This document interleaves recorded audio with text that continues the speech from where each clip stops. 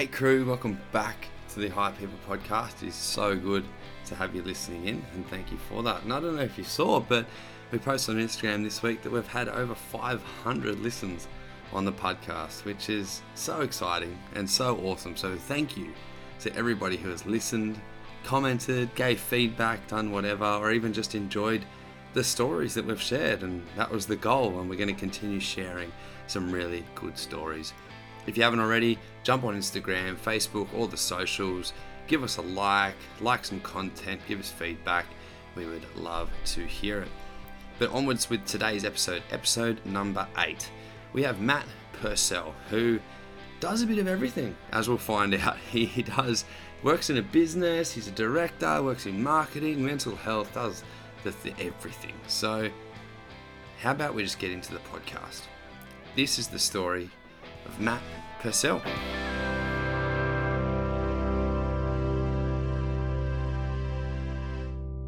So my next guest, his name is Matt Purcell, who business owner, director, mental health advocate, muso, podcasts. The thing I've started to learn about Matt is that he does a bit of everything. It's also a legend of a guy. I've heard him speak a couple of times. He's got a really cool story. I really enjoyed the way you went about it. And, he's definitely a guy that I wanted to get on to have a chat. So, Matty, welcome to the High People podcast, mate. It's good to have you. Oh, thanks, Clay. Appreciate it, man. It's good to be here. Yeah, awesome. Well, obviously, the most elephant question in the room is, we are in lockdown at the moment, unfortunately. Obviously, with light at the end of the tunnel, which is great. But what's lockdown life been for you? Been for, yourself personally, your family, but, business as well, and those side of things? Yeah, it's interesting because it makes you think of your compartments of your life, and and it's like they all converge into one. So you were once left home to go to work, and then now with lockdowns, it's like work and home are all in one place, incubated. And when you got two young children like we do, who are under the age of 5, it makes you realize, oh God, yeah, it's pretty tough. Like it's actually really funny that it's really hard to keep the house in order. Like those little things that you'll be able to usually go to the shop, give the house a bit of a break, a bit of a rest. But for the most part, organized chaos, a little bit of a circus. But it has raised some existential questions for a lot of my colleagues and me, just with what matters most, and seeing the girls, a lot more my daughters, is pretty fun. Running in kind of like half dressed in the middle of having a meeting with the CEO is really fun. Good icebreaker. So I think that's kind of the norm at the moment with meetings. I've got a lovely cat here who happens to time meetings quite perfectly, and jumps on the screen, or kids going in. But I think more than anything at the moment, people are okay with that because everyone's sort of still in this nearly adjustment phase of like, this is just the norm now, and this is what's going to be. In a sense, what's going to be ongoing a little bit as well. I suppose for your business and your side of things, which we'll talk a little bit about later, has that been drastically impacted by lockdown, or have you been able to, keep the doors open per se? Yeah, we've been really fortunate that we're in an industry which isn't completely shut down. We've probably been like 45, 50% down, which outside of lockdown is silly. Like it's still like, that's an enormous amount of revenue, you're not getting, but we're super grateful for it, and that we're still able to work. It's funny because we're in an industry where it's not a matter that we can't work. It's a matter of our clients and our partners that need to tighten the belt, or they're not getting the invoices paid, so they can't pay other people. So that's kind of situation with us. Yeah. So what is I suppose let's go there now. What is Mentored Media, which is your company? What does that do on a day to day, and what's the services that you're providing to your clients? Oh, well, Mental Media, like it's a creative agency, but what we do is we help, like, it's like a lot of personal brands. Like we've got like some great clients, like Lane Beachley's a dear friend of ours on mine now, and she's a client of ours. So for example, we would help Elaine who has, believe it or not, some problems that need to be solved. So like she has, some communication that she wants to get out there, and through her social media, particularly on her emails, to to a particular audience. So what we do is we try and make what she stands for stand out in all our clients. And that's actually real hard to do, because an example is, if you get your branding wrong, if you get your messaging wrong, you have people knocking on your door that are the wrong clientele. Like, you could spend, like, a classic example, man, is I remember there was an ad that was like an old NRL ad. Was like this footy player was running through a whole field of barbarians, and getting through all of them, and he got to across the try line, and it was like, Wizard Home Loans, we'll get you over the line. And the phones are ringing off the hook for Wizard Home Loans, get me over the line. But they were the wrong customers, because the messaging was wrong, and it implied that it doesn't matter if you got crap credit score or not, we'll just get you over the line, man. And that's an example of $250,000 spent and getting the wrong clients or customers because of the wrong message. So that's what we try to do, is get the right message for people. Yeah, awesome. I think it's so obviously important, and particularly branding and self-promoting and those types of things are very, very important nowadays, because you need to do that to sort of, either get your face on the map or whatever area that you are in. So that sounds really, really cool. Well, it is the High People podcast. We want to talk about your journey as well. So I suppose it starts at the beginning, Matt. So where were you born? I was born in another country, man.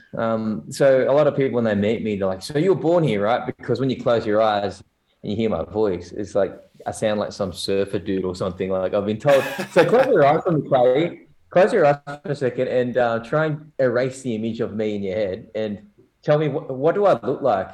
Like, let's do this now. What do I look like when you just? Man, the you listeners, just look like every normal day Aussie to me. Because your listeners aren't going to see me yet. So it's like, you wouldn't even imagine, people, that I'm Asian. Like, you might not assume that I have an Asian background, but I'm from South Korea, man. And that's my heritage. Not North, because if I was North, I would be a damn good swimmer. That's for sure. So you're born in South Korea, and you're obviously in Australia, and we've gone through that process. But how did you end up in Australia? Was it a long process? Was it, did you come out here when you were young, or did you come over here recently? What was that journey and that story? Yeah, well, I was adopted, so I didn't really know or really care. I didn't really care that I was adopted until my parents split up, really, like when my adopted parents. But I always knew I was different. I mean, I looked in the mirror and realized I was like, Asian, and my parents were like, looked like you, white skin, and my mum was white skin and blonde hair, and my sister isn't from another country. She's from Taiwan, so we're not blood relatives. And so we didn't really care. They loved us and were open about our adoption from a young age. And I think when they split up when I was about 6, that's when I guess it started mattering to me, because it was a thing of, well, young kids tend to blame themselves for things that they shouldn't. And that's what I did. And it raised that whole adoption thing to mind. Yeah, wow. So at what age were you adopted, Matt? Like, what timing, did you end up in, I suppose, physically in Australia? I was 4 months old when I was adopted, so I don't really remember anything. But I have had children, so I will say that it's oddly strange to some people who may not be parents, but there's still a lot of familiarity, a big connection between mum and bub at even 4 months old. And I can't imagine what my birth mother would have had to go through to hand that baby over, that she had gone to the lengths of delivering. I mean, raising for a bit. It'd be pretty tough. Yeah, absolutely.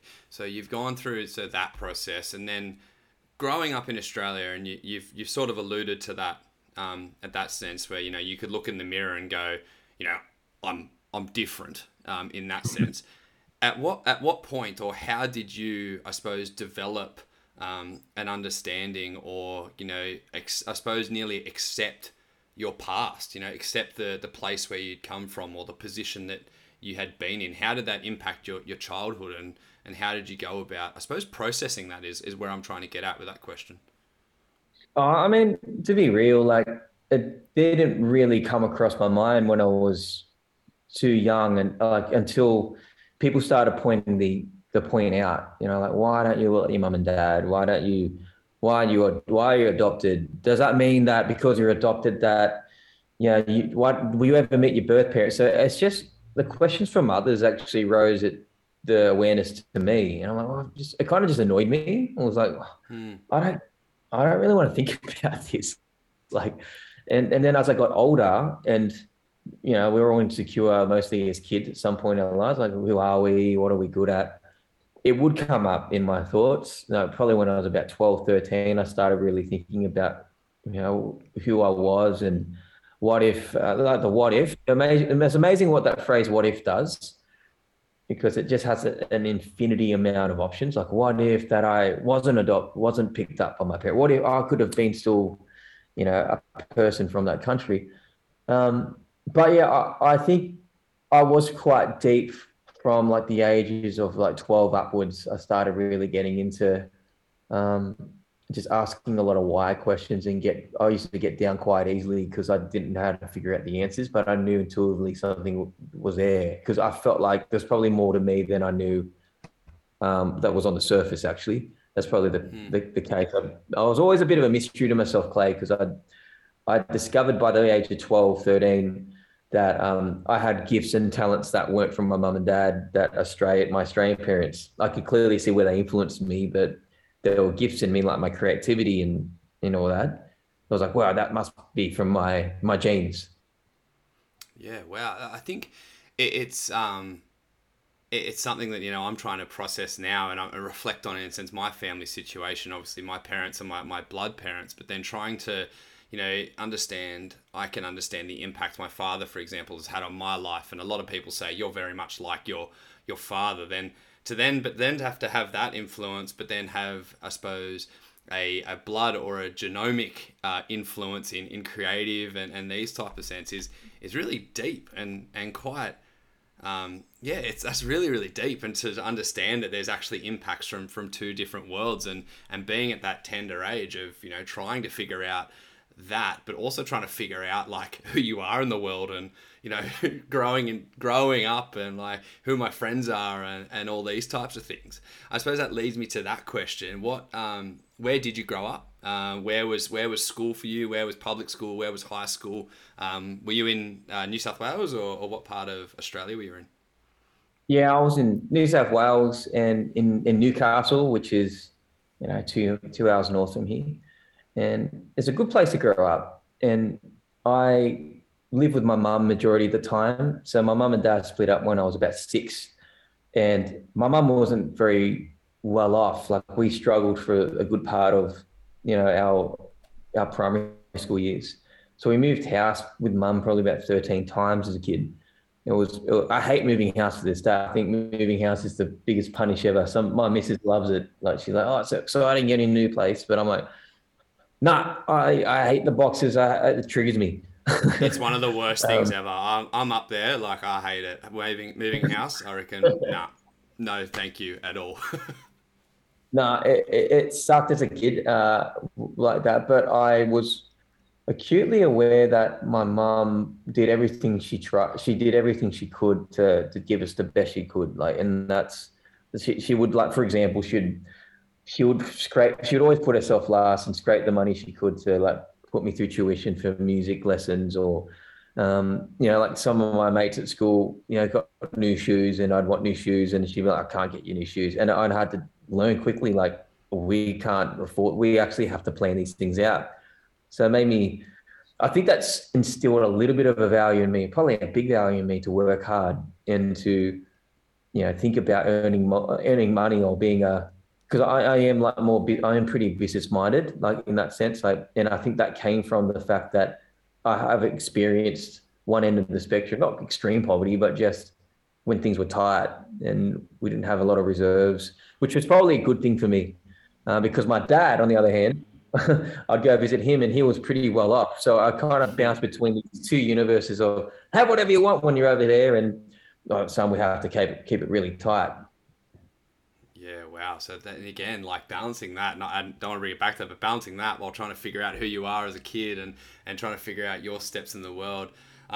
Was Matt Purcell a good student at school, or was he not a good student? He was selective. If Matt Purcell liked the teacher, he would really listen. If he didn't like him, he'd wag. He would wag to do music. So I was always a push the boundaries kid. I wasn't always like challenge the teacher kid or like that for no reason. There were other kids that did that, but if I just found I just had an on, I just have an off and on switch. If something's not really interesting to me or relevant to me, or that I find it really hard to get into it. I think I've got ADHD, to be honest. I can't stop shaking my leg all the time. So in school, I would be often found with a guitar or camera in my hand. Supposedly, I should have been in class for that period or something, but I found some reason to help some year 12 kid out or some year 11 kid out, some year above.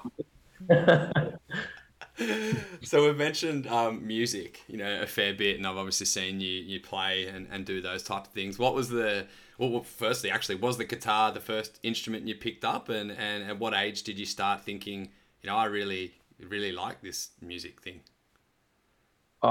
It was my dad's always been a music lover, and he was never a musician. I mean, when he sings, things die. Like when birds fall from the sky, flowers just wilt up. But he had good taste in music, and he loved the guitar. And I think, as some parents do, they want to offer their kids something that they never got the chance to do. So he bought me a guitar when I was 12. And I like everyone, you start as a beginner, you start as someone you suck at the instrument. And I almost quit a few times with it because my teachers were bad. They pushed really hard theory and took the joy and the passion out of it and made it really about robotics and mechanics, technique. And that's all part of it. But I think you got to have a love first rather than just do things that have having a loveless job. I don't like that idea. So when I found a good teacher, my dad persisted and kept me going. And I found I really, really started through music by learning my favorite songs. That's when I discovered, I guess, pattern recognition. So I would learn something on the guitar, a chord, and then I'd actually somehow intuitively hear that audibly in other songs without being taught the theory of it. So to this day, I know how to. I know what chords playing on the radio without being shown. It's and that's kind of a skill that's like it's like a pattern recognition ability, and it applies to creative work with music and video and graphics. I can see things and then copy it and then know how that fits in other contexts. So that all started with guitar, but Yeah, it's awesome because it's really interesting. We had one of my friends, Mark Diamond, was on episode 2, and he is a musician as well. And he was the person who designed the intro music to the High People podcast. And he has since a couple of times sent me different versions of the intro, being this one's better, this one's tighter, this one's that. But he also said. And then to my ears, I'm not gonna lie, I can't hear the difference that much. But he would say to me, "This is so much better. Like it's on chord, it's on beat." But the one thing that he said, which I resonate really with you, he said, "I play music because it's really, really fun, and if it's not fun, there's no point doing it." And he found, in a sense, when he went through college and did his music degree, that nearly crushed his spirit as well because of similar to what you said, and he had. Just that element of fun. Do you remember the first song that you played on guitar that was like fun? Was it "Time of Your Life" by Green Day? What was the what was it? What song was it? Probably was around that era. Yeah, to be honest, it probably was that song. To be honest, not even lying. That was when I first started learning. It's so long ago. It shows our age. But I think there is. Like some cliches are cliches for a reason. They've got some truth in them, and I mean, it's like you don't just do things for. Like, I mean, if you got a partner, and you don't just go, oh yeah, she'll make a good cook, oh yeah, and that's why I'm going to do it, or oh yeah, it's a strange way to look at the world. I think when something makes you go in awe, I think there's something about the ability to be in awe of something. And when you're in awe of something, you want to imitate or be part of that of which that you admire. So when you admire something, you want to copy it. If you admire something, you want to be like it. If you want to try it, you want to taste it, you want to touch it. And it's that leads you with that's what attracts you in, not the sacrifice. The sacrifice is, I mean, no one buys a house because they want the sacrifice. You know, they sacrifice in order to get to the pleasure, and that's it. It's like I see myself there, and that's why I think inspiration's a big part of the initiation of trying things. Yeah. That's awesome. I love that, like the awe of something, you know, like you see, you know, Tom Morello from Rage Against the Machine play on the stage and you're like, I want to do that. Like, I suppose that's what a lot of people would do, or they'd see something, they see sports people, you know. I remember as a young kid looking at Ricky Ponting and Adam Gilchrist play, and I nearly switched to being a left-hander because I loved Gilly that much. Like, that was, in a sense, what really pushed my cricket career. So I love that awe and that inspiration. Yeah, it's funny. If you watch cricket, you want to play cricket, right? Like that's just you just want to Absolutely. have a hit. Yeah, and then 7 hours later, you're standing out in the sun in whites and you're half sunburnt, and the team are 4 for 590, and you've been chasing leather all day, and you're like, why am I doing this? But that's that's for another story. I don't want to lose listeners by talking about cricket. People hear me talk about that enough. How about life after school, Maddie? So you finished, or did you finish year 12? Probably is the first question, and then what did life after Well, school look like for you? it's a great question because I actually wanted to drop out, and my mum like begged me to stay for year 12 because yeah, I was like, this is a waste of time for me. I remember when I got to about year 10, something really came on, a light bulb came on for me, and I was like, I'm not playing around anymore. I kind of like found a new confidence, and it might have been around the time of my life where I found a good youth group. I found some good older guys that, you know, we had a little fun with, believed in me. But I also seen enough jerks at school to not want to be one and stick up and kind of stick it to them a bit. And teachers too. I kind of started getting a bit more vocal around teachers being all political about, you know, your school uniform's got to be this, or yeah, you're gonna be on detention for your hair being too long. I'm like, I get stuffed. I'm not gonna cut my hair. How about you? Like, so you're gonna put me on detention. I'm gonna be in the detention room because some kid's gonna be there because he punched someone in the nose, and I'm gonna be there because my hair's too long. You tell me where's the injustice in that? Like I'd be like kind of that guy in year 10. Yeah. So I begged my mum, like, can I just not go to school? Like I know what I want to do. I just want to do music. I want to be in business doing music, some creative stuff. And she's like, nah, I want you to stay. And I did. And I didn't get an ATAR because I actually slept in my IT exam. So I actually missed my last exam. So yeah, so yeah, it wasn't the best role model for academics, that's for sure. But I got nearly top in this. I got a very good top. I got state-worthy marks for music, that's for sure. Like, stuff that I'm interested in, I get really good at. But for the most part, I just kind of saw the irrelevant. Like things are just, it just shows you. I think most people need to know the relevance of something for the real world. I just can't stand education that doesn't apply to the practical. I'm a real practical dude. I'm like, so don't tell me something unless there's some type of doing. Like, don't tell me what you know unless I know what the relevance is for everyday Joe Blow. Because you might sound smart, but I mean, what's the point? I can't use that. No, I'm being selfish for that reason. I don't mind being selfish with knowledge. Selfish with No, knowledge.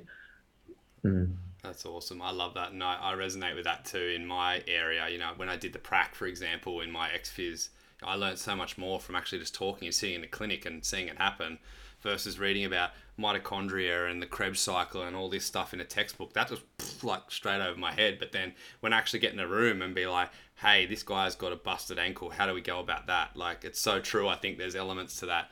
There's people who think that way, and then I think you and I sound like the same, that sort of practical way. Show me how to do it, then I'll do it, and then I'll be able to apply it to that field. And I suppose applying your learnings, your passions, what you were looking to do, what was the what was the first business, I suppose, that you had, or what was the first venture that, really kicked you onto this trajectory? You said you wanted out, that you wanted to get into business, you wanted to do music. What was that first thing that you went, I'm going to own this. This is what it is. Well, I always tended to look at my strengths. So one of my strengths was I like people. I think I'm pretty good in front of one-on-one with people. And I knew that as a young kid because I always would go for the one guy who was left out and would talk to them. And I remember there was a kid named Nathan and he has a disability. And even back when mental health wasn't a good big topic, I knew intuitively that these people were misunderstood. So I'd always include him. And teachers noticed that too. So I always had a heart to just get underneath the skin. So I wanted to, so for business, I was like, I'm good at music, I'm good at creativity, and good with people. My dad was pretty business savvy. Like, he's like, you should start teaching guitar. Like, you should, do some tuition because that will get you through touring and all that. I'm like, yeah, I can do that. So in year 10, I started teaching guitar. Like, I was 16 and I was earning like $15 half. I was earning $30 an hour, like doing music lessons for $15 half hour. And my school teacher, like, I don't know if it's allowed now, but two of my school teachers said, can you teach me? I'm like, okay. Wow. So as long as you give me good marks, and they're like, piss off. I'm like, all right, cool. I was working hard. So I started teaching some of my school teachers some guitar, and I was getting like $30 an hour, like from them. So, and then, so I never had a real job. Like, I had never worked at Macca's or Hungry Jack's. I never had worked for anyone. So, and then I had a whole bunch of kids that were sent to my house where my mum lived. Then I taught them from there. I went to their house. So I had a good little clientele. And then when I left school, my school asked me to stay on board. Believe it or not, they're like, yeah, do you want to stay? And you can be our tutor here. And I was booked out. Like, I was like, yeah, wow. Like, oh my, it sounds so simple, but I had like accumulated like dozens and dozens of students, and I limited my days because I'm like, I don't want to be teaching guitar a week, but this is great coin, and I want to be touring. So I gave that a crack for a fair few years, and then did some charity work with a seminar group that went into schools, and I sang in those schools, and then learned how to speak to large crowds. That presenter taught me how to do it. And that's where my love affair for speaking and presenting came about.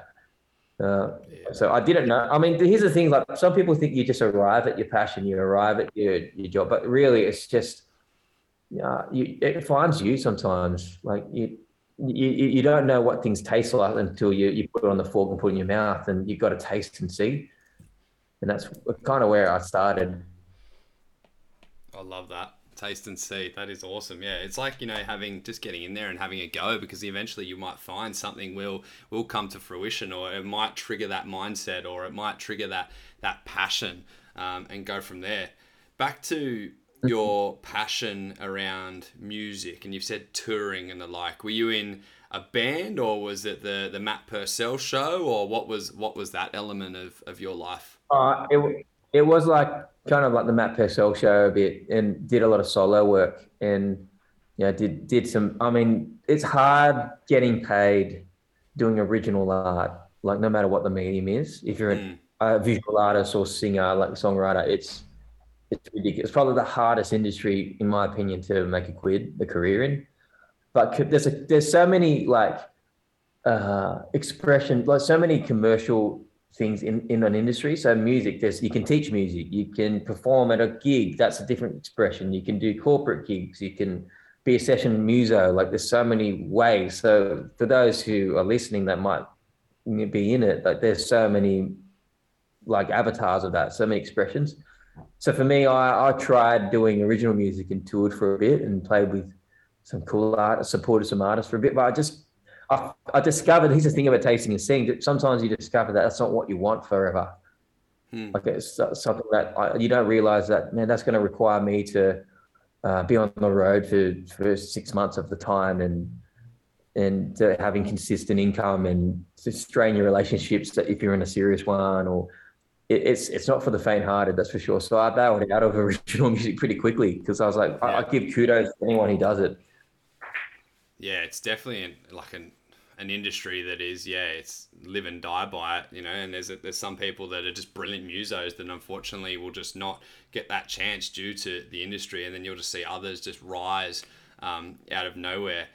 The other thing I want to address, you mentioned, you know, your love for speaking now and public speaking, and I know you do a fair bit of it, and you know, I get to do a fair bit of it in my role as well. But the one thing that I loved about your style is, I think what you want to achieve is engagement and being engaging. How did you? Were you ever scared of the stage? Did you ever have that stage fright element, or how did you develop into, I suppose, what is your presentation style now to nearly even, you know, say that one of your passions is speaking? Oh man, for sure. Like I remember the first few times I spoke in front of a crowd, like I had the experience from it as a singer before I performed, so I wasn't scared of a crowd. But I realized how hard it was. Like it's so hard. Like you've got to, your brain isn't familiar with that many people talking to, like, because you've got so many faces in front of you. It's like, well, who do I talk to?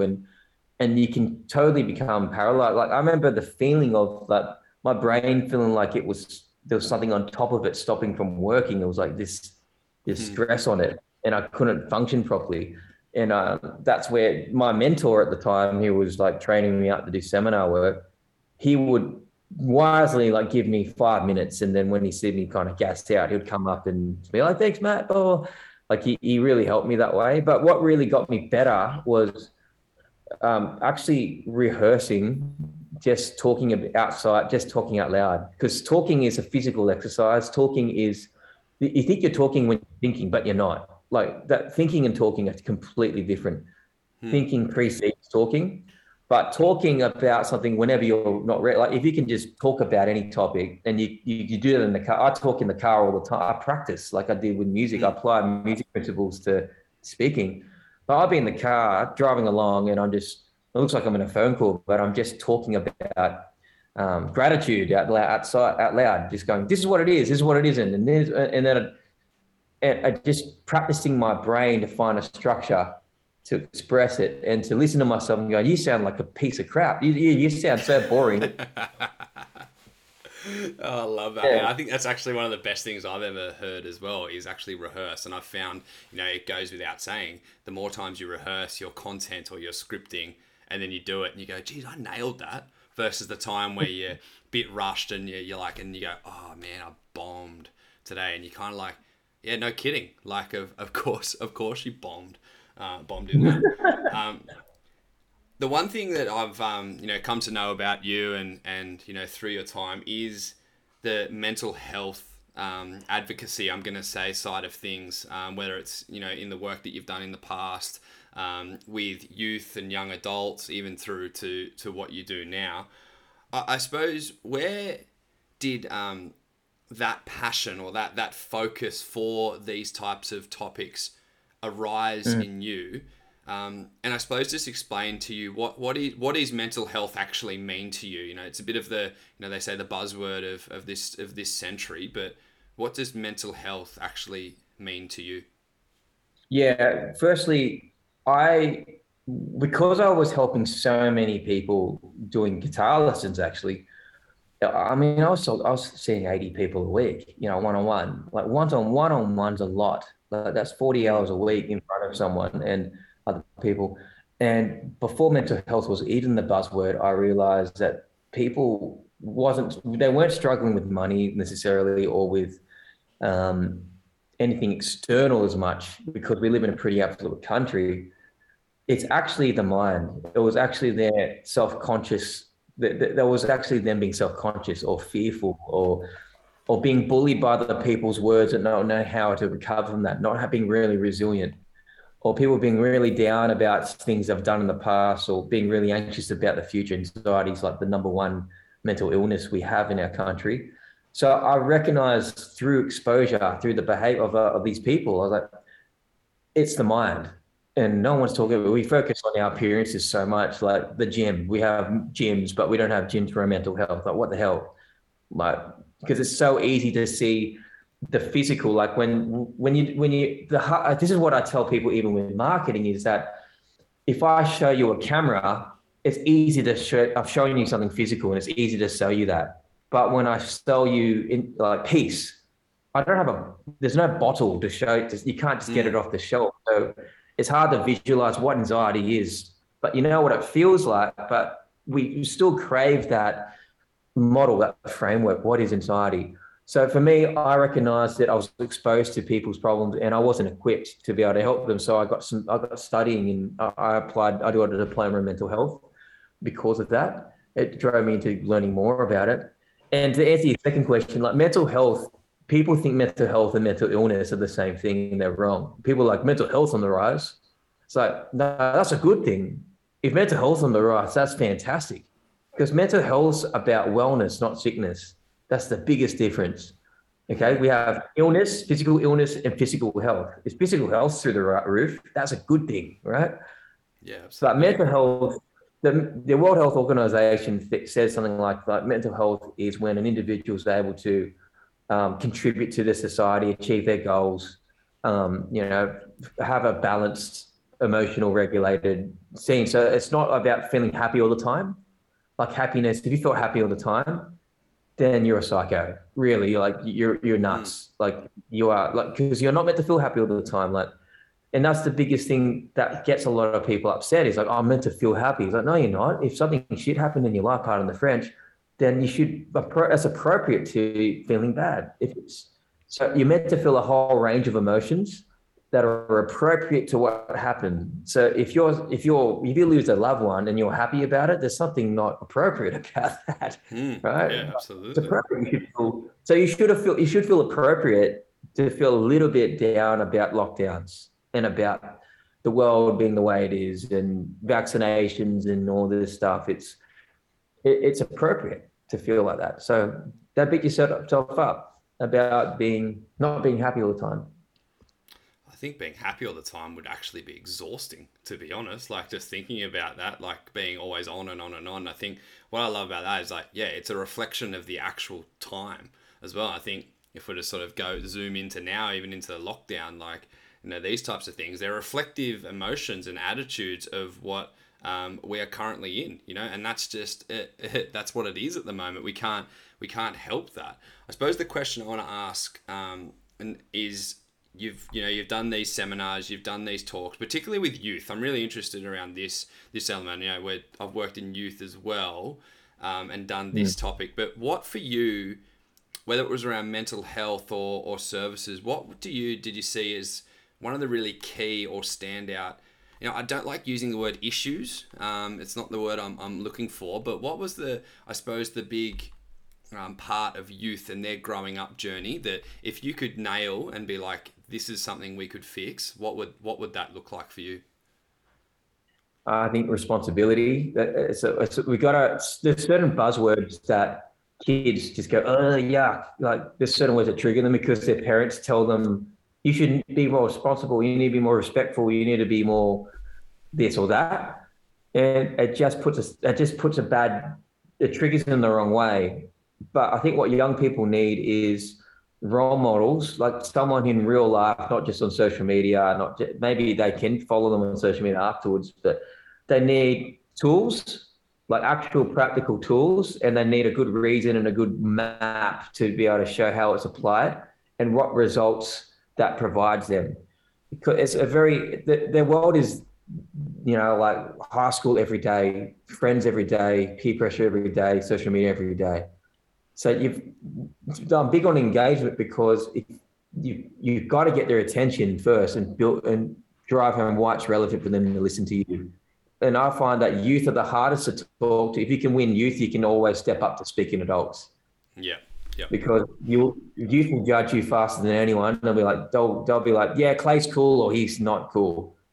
yeah, Um, and if he's not cool, then I'm not going to listen to him, even if he has all the answers. So I yeah. have that approach with youth, and I think they're the biggest things I see is they need real life examples of how life can be better for them. Mm. Yeah, that's awesome. Real life examples, so good. I think, yeah, winning that battle at the start to get their concentration will always be, I think, that tricky point. If I swear, even if you're 5 minutes older than them, that's like, nah, you're older than me. All of a sudden, like there's I suppose a stereotype along those lines. Moving now from youth into adults, and you've obviously had the privilege of interviewing all different types of people, whether it's been for the podcast or for work or the like. And they are of a celebrity status, but I don't like using that because they're also very much just a person as well who has a story and has a journey. What have you learnt from, I suppose, sitting down with people and understanding what makes them tick, or where do they come from, or what's that journey been like? What have you learnt from other people? Yeah, I have met, I guess, equivalent to kings and queens, and I've met people who are homeless as well. So I'm back at my old church. We used to feed the homeless people in our city, and hearing their stories is quite amazing because life deals you a hand which you don't get to choose, and unfortunate that can be really difficult to shake. I guess what I've learned from the high achievers, I guess, is a lot of them that I've met, they weren't given that stuff. Like they didn't inherit that. I think we overemphasize achievement a lot.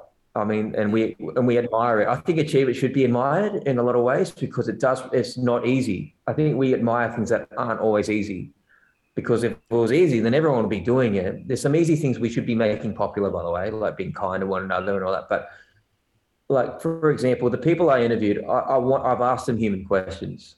I want to know what the human side is. I want to know what they think of the meaning of life. I want to know what their backgrounds are, similar to what you're doing to me. And what I found is that they all had to overcome a really major thing to be able to get to where they are. So Janine Ellis, who's Boost Juice Shark Tank, she was 27, 28 years old and a single mum and $20 in the bank before she started Boost Juice. And she's multi-millionaire now. But she had something to fight for. She had something really on the line. And all of these guys, I think all entrepreneurs, and I resonate with this because I've taken major risks in my life. The difference between, I guess, that extraordinary and just, if you want to venture to the extraordinary, you've got to risk. You've got to be all in. There's some games you can't win unless you're all in, and that means you might not know if it's going to come off. These people have mortgaged their house for something that's not a sure bet. Like that's ridiculous risk, and it takes as much calculation as you can, but it's just a belief in yourself as well and the plan. And they're big on structure. There's some big things on that I learned from them. They're really big on structure. If you don't have a structure in your life, you've got chaos in your life, and you can't be disciplined unless you have structure. So. People say, just be disciplined, Clay, but like disciplined people have structure. Structure is king. So all these guys have that universal thing in common. Yeah, love that. I'm going to ask you one more question sort of around this mental health and workspace, and then we're going to talk a little bit about family to finish off as well, because I think that's a really, really cool way to end. You put up a post recently, and it was about family, actually, so it kind of works nicely into two questions. And you said the quote at the end where it says, "We are not born winners or losers. We are born choosers." That really resonated with me, but I'm keen to hear maybe the background behind that and what led you to, I suppose, that statement, and how do you interpret that? Yeah, I'd love to hear your interpretation too of this. So, I mean, this is a big part of that is my adoption story is there's some things you don't get to choose. I will say that, like, most of the things that got you here, you didn't choose. You didn't choose the gender you are, or the sex you are, or the location you're born in, or what school you got to go to, or what family you're born into either.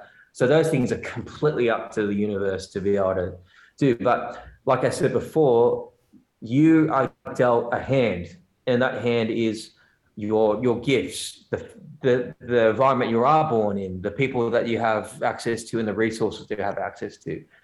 So you've got to play that hand the best you can, or what's the alternative? What's the alternative to playing the best you can?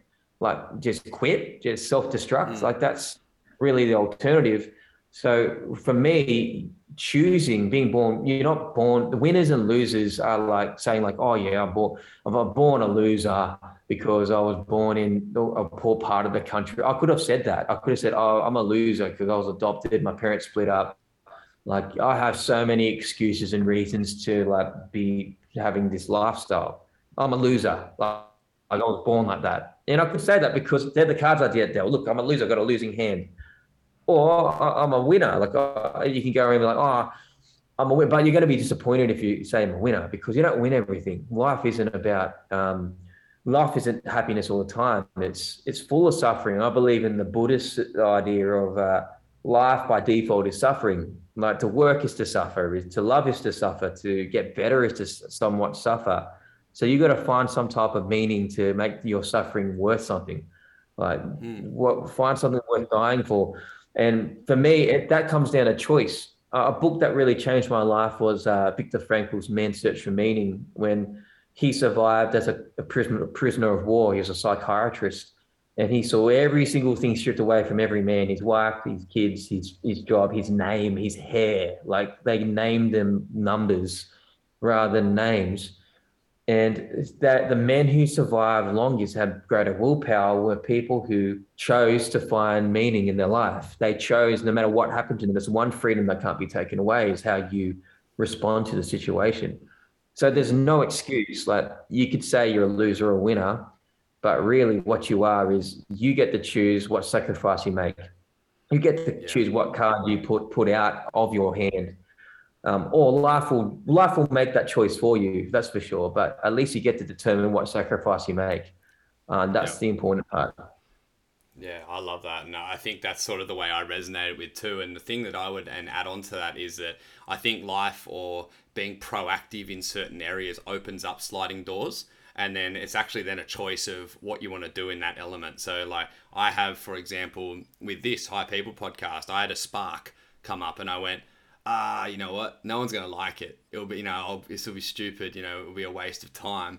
But then I was like, I think I've come to learn. I'm like, who cares? Like, let's be proactive. Let's go through this. And like, do I know where this goes? No, but it's a lot of fun and I get to hear a lot of cool stories. So like, I'm going to choose to invest some time and I'm going to do it well. And I'm going to step through that. I think it was the same with my career, same with the jobs that I'm in, same with, all different types of life. So I think that element of choosing as well, I think also really honors the proactive, is something that I would add on to that as well. Like if you go after something, you give it a crack. Like, I think, it's even resonates to like some heroes. And even for in my life, my spiritual journey with Jesus, I think, he goes after people. He has a crack. Like he goes after people. He doesn't just sit back and let it all happen in front of him. So yeah, I liked that quote. When I saw it the other day, it really, really resonated with me. Oh, cool, man. Yeah, it does advocate for responsibility too. So if you're a chooser, you're not saying that it's all someone else's fault. Like that's the thing with a loser mentality. It's like everything is someone else's fault or my fault. Like it's not judging yourself fairly. So I'd add that too. So that's cool, man. That's really inspiring to hear that you got that from that saying. No, I really enjoyed it, man. I really did. And I suppose let's go with one more question because I'm obviously going to let you go. But you've obviously got your beautiful family and the like, and all the fathers that I've had on the show. I've asked them this simple question: is or even Tomo, who was this week's episode coming out in episode 5. He's about to have his first son, which is super exciting, obviously. But what does fatherhood for you mean, and what's actually I'll just leave it there. What does fatherhood mean for you? Oh man, fatherhood, I guess, is one of the greatest. It's probably one of the greatest privileges you have because one, as a father, you have given life to something. Some part of you is in a human being, and that can't be taken away. It's actually embedded in the DNA. Like you are part of someone else and they're part of, so they inherit, my kids inherit everything that's partially good and partially bad. And really for the next leg of my life, I will never not be a father. So what that means to me is I am guardian, I'm provider, but I'm friend, but I am the role model of love, of how I treat my kids will determine how they see other people, my example to them. So it's a huge honor to be a dad. And it's scary as crap to be a dad too, because there's a lot of, you want to do the best job you can.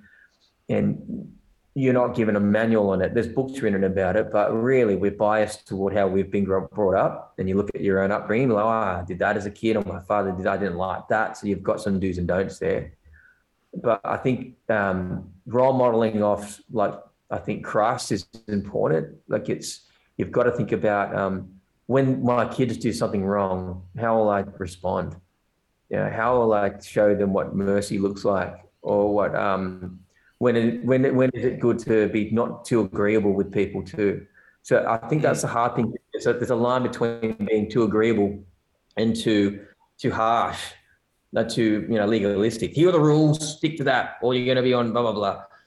Or too agreeable. Oh, you do whatever you want, honey. Yeah, and you just get it without any work or do it with any appreciation. So it's actually keeping a tab on. It's never just set in stone for me at the moment. My daughter's 5 and my other daughter's 3 soon, and already I'm negotiating my 5-year-old why she can't have certain things.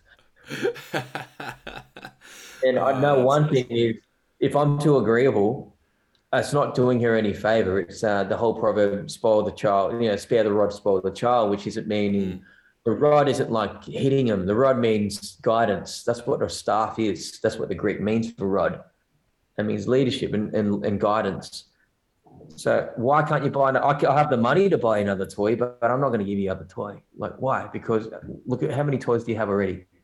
Do you use them the most you can? What is it about new things that are so attractive? She's brought up in a marketing world. Everything new looks better. So that's kind of a little bit. Yeah, it's heavy. It's heavy being a dad. And you got to make sure you can get yourself sorted as much as possible, as quickly as you can. Yeah, that comes out. Mate, well, that is awesome. I think, we've gone through a full journey of your life, which is, what I love. And obviously that is the heart of what we're doing here at High People. So, mate, firstly, thank you for coming on. It's been a lot of fun.